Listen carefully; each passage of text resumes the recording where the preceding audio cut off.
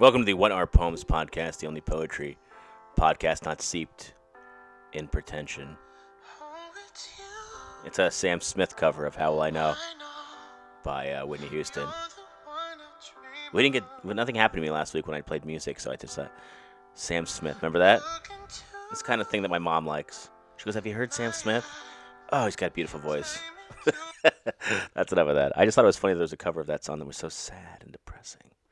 This is the song that, when you lay in the bathtub after a breakup, Sam.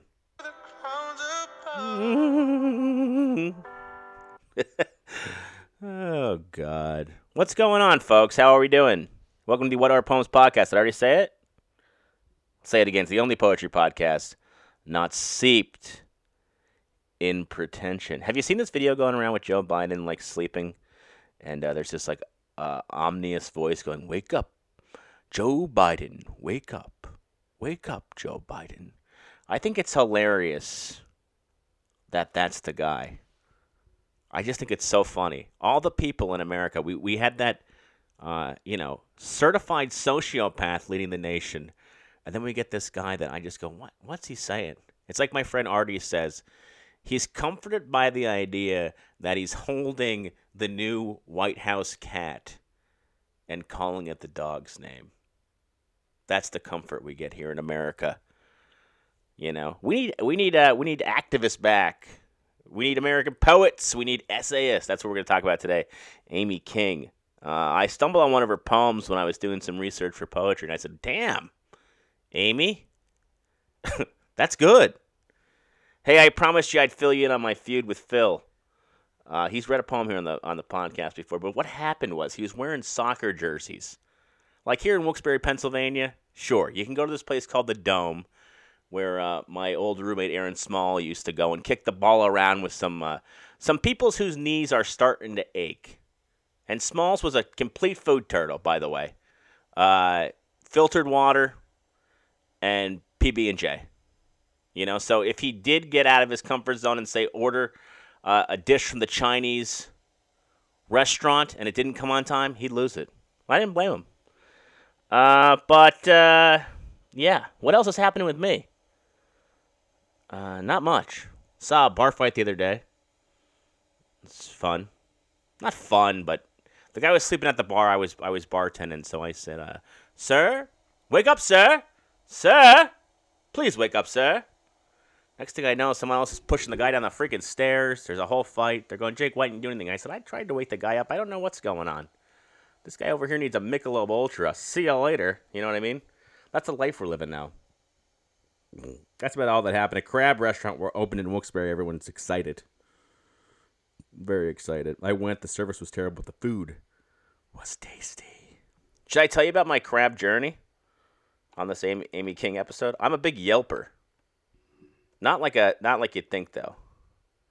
Let me get my, let me do this. Let me do this for you folks. This is going to take a big chunk of the podcast. You know, we'll do it. We'll do it live. We'll do it live. So far, my review of The Flaming Crab has received 1 useful vote, 2 funny votes, and 1 cool vote. Let me take you to The Flaming Crab here on the What Are Poems podcast. Let's do it. Winters are harrowing. It's the way of life, and a life that should be well known to any Pennsylvanian. Pennsylvanian, is it a nomenclature that describes our ilk all too well? Men and women of the woods, men and women of a hardy land, a land named for a Quaker. Men and women who, when it came to electoral math, never had the heart to elect George W. Bush, even though we, too, do not want our children left behind. It was with several Pennsylvanians that I visited the Flaming Crab in the heart of January. They say the heart of January is the most depressing time of the year, and it makes a certain sense if you think about it. The bills from Christmas are rolling in. Nothing to look forward to but the din of Valentine's Day when people crawl from their cluttered homes and try to save marriages over rare steak and red wine. When spring is too far away and it's been far too long since we heard the mournful calls of the migrating mourning dove, I got into birds just like everyone else over the pandemic. So it was in this time that we needed desperately for something to lift our spirits, to push us through to the edge of Groundhog's Day. A little bit of a Peter rant here. We'll jump that. It was my friend Bob, sometimes called Rob, who picked up me and my girlfriend, Aloof Ginger, to head to the Flaming Crab.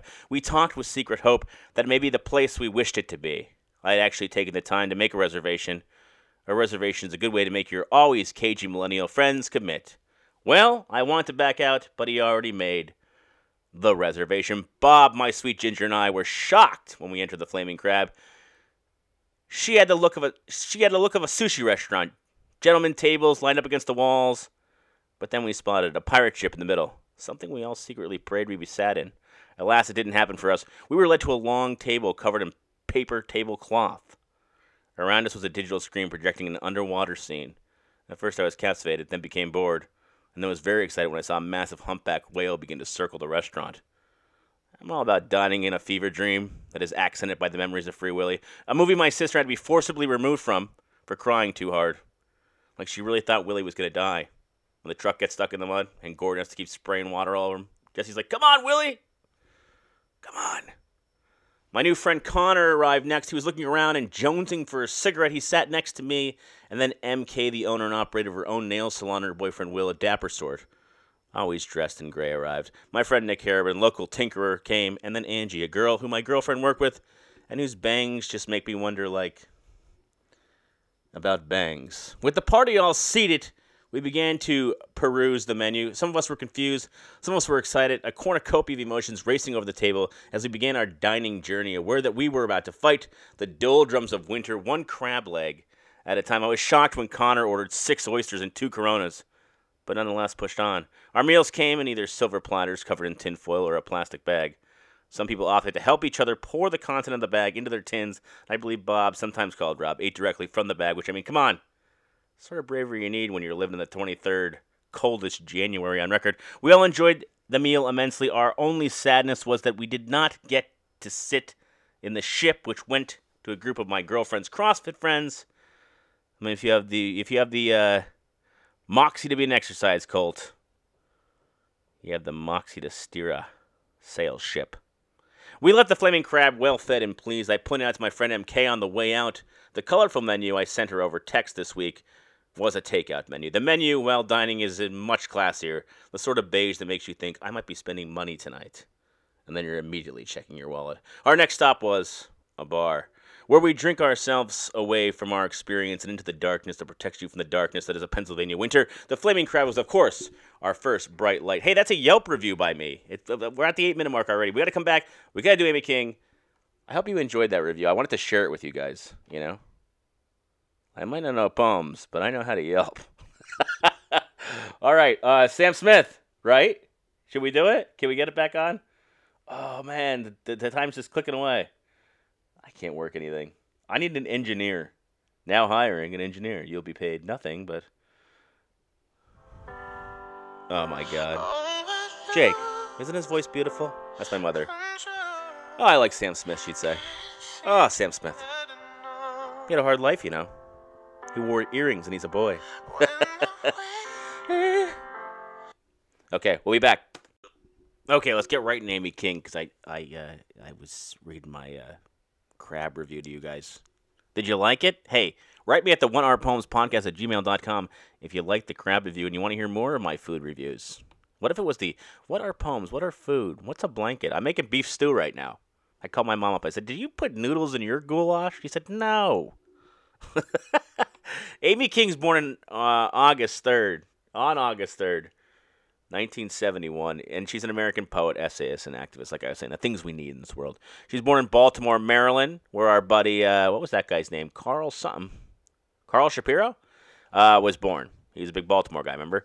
She grew up in Stone Mountain. Oh, she's born in Maryland, but she moves to Stone Mountain, Georgia, and receives her B.S. in English and Women's Studies from Townsend University. She received her M.A. in American Studies, Poetics concentration at the State University of New York, Buffalo, and then gets an MFA from Brooklyn College in creative writing. Since 2003, King has taught in creative writing at Nassau Community College. She has also guest lectured and conducted workshops at a number of colleges and universities. King received the 2015 WNBA award. That's the Women's National Book Association, not the Women's National Basketball Association, which I know all of us were thinking. You're like, this lady plays basketball? She also received the Feminist Press 40 Under 40, the Future of Feminism Award in 2010. And in 2016, Adam Fitzgerald named King one of the 30 poets you should be reading. And she was listed as one of 13 New York poets changing the lit scene. So she's getting a lot of awards here, people. She's doing a lot of things. She's the co-editor of the anthology series Bettering American Poetry with Heidi Lynn Staples. And she founded and curated it from 2006, the Brooklyn-based reading series, The Stain of Poetry, until 2010. Her activism includes she's a founding member of the literary arts activist organization, VITA, Women in the Literary Arts. King currently serves on the executive board and is the press officer, known for its annual report on the rates of publication between male and female authors. In 2015, King publicly critiqued the University of Pennsylvania's adjunct lecturer Kenneth Goldsmith's controversial performance at the RISD of his poem The Body of Michael Brown, and essay, Why Are People So Invested in Kenneth Goldsmith? We'll have to look into that, folks. We'll have to figure out what's going on there, a little controversy. We don't mind that. In August 2015, King curated and contributed to the Form of Poetry Foundation that raised the question, what is literacy activism? Okay, so she spoke out about the Swedish Academy's decision to award Bob Dylan the Nobel Prize in Literature as well. Wasn't a fan of that. I want to find out about this Mike Brown thing. So on March 13th, 2015, Goldsmith, another fellow, maybe we'll explore him next week. I mean, what else are we doing? Read his poem, The Body of Michael Brown, at an event at Brown University. The poem was a reading of the autopsy report issued by the St. Louis County Coroner's Office of the shooting of Michael Brown, as we remember that happened. It set off local protests that spread to many cities nationwide. Goldsmith explained his process on Facebook. I also did text for poetic effect. I translated into plain English many obscure medical terms that would have stopped the flow of the text. I narrativized it in ways that made the text less didactic and more literary.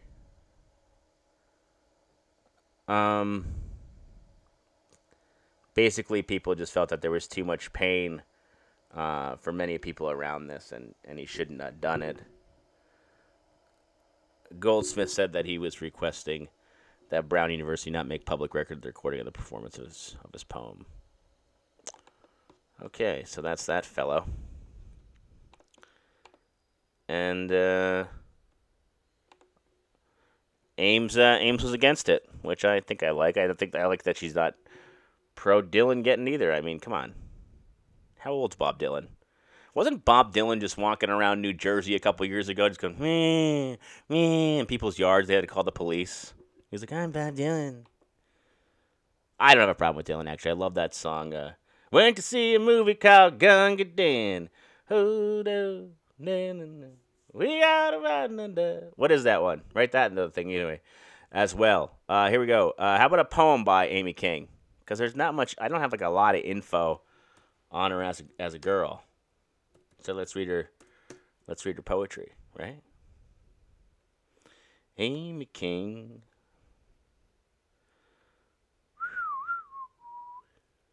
We like the Gilded Zero.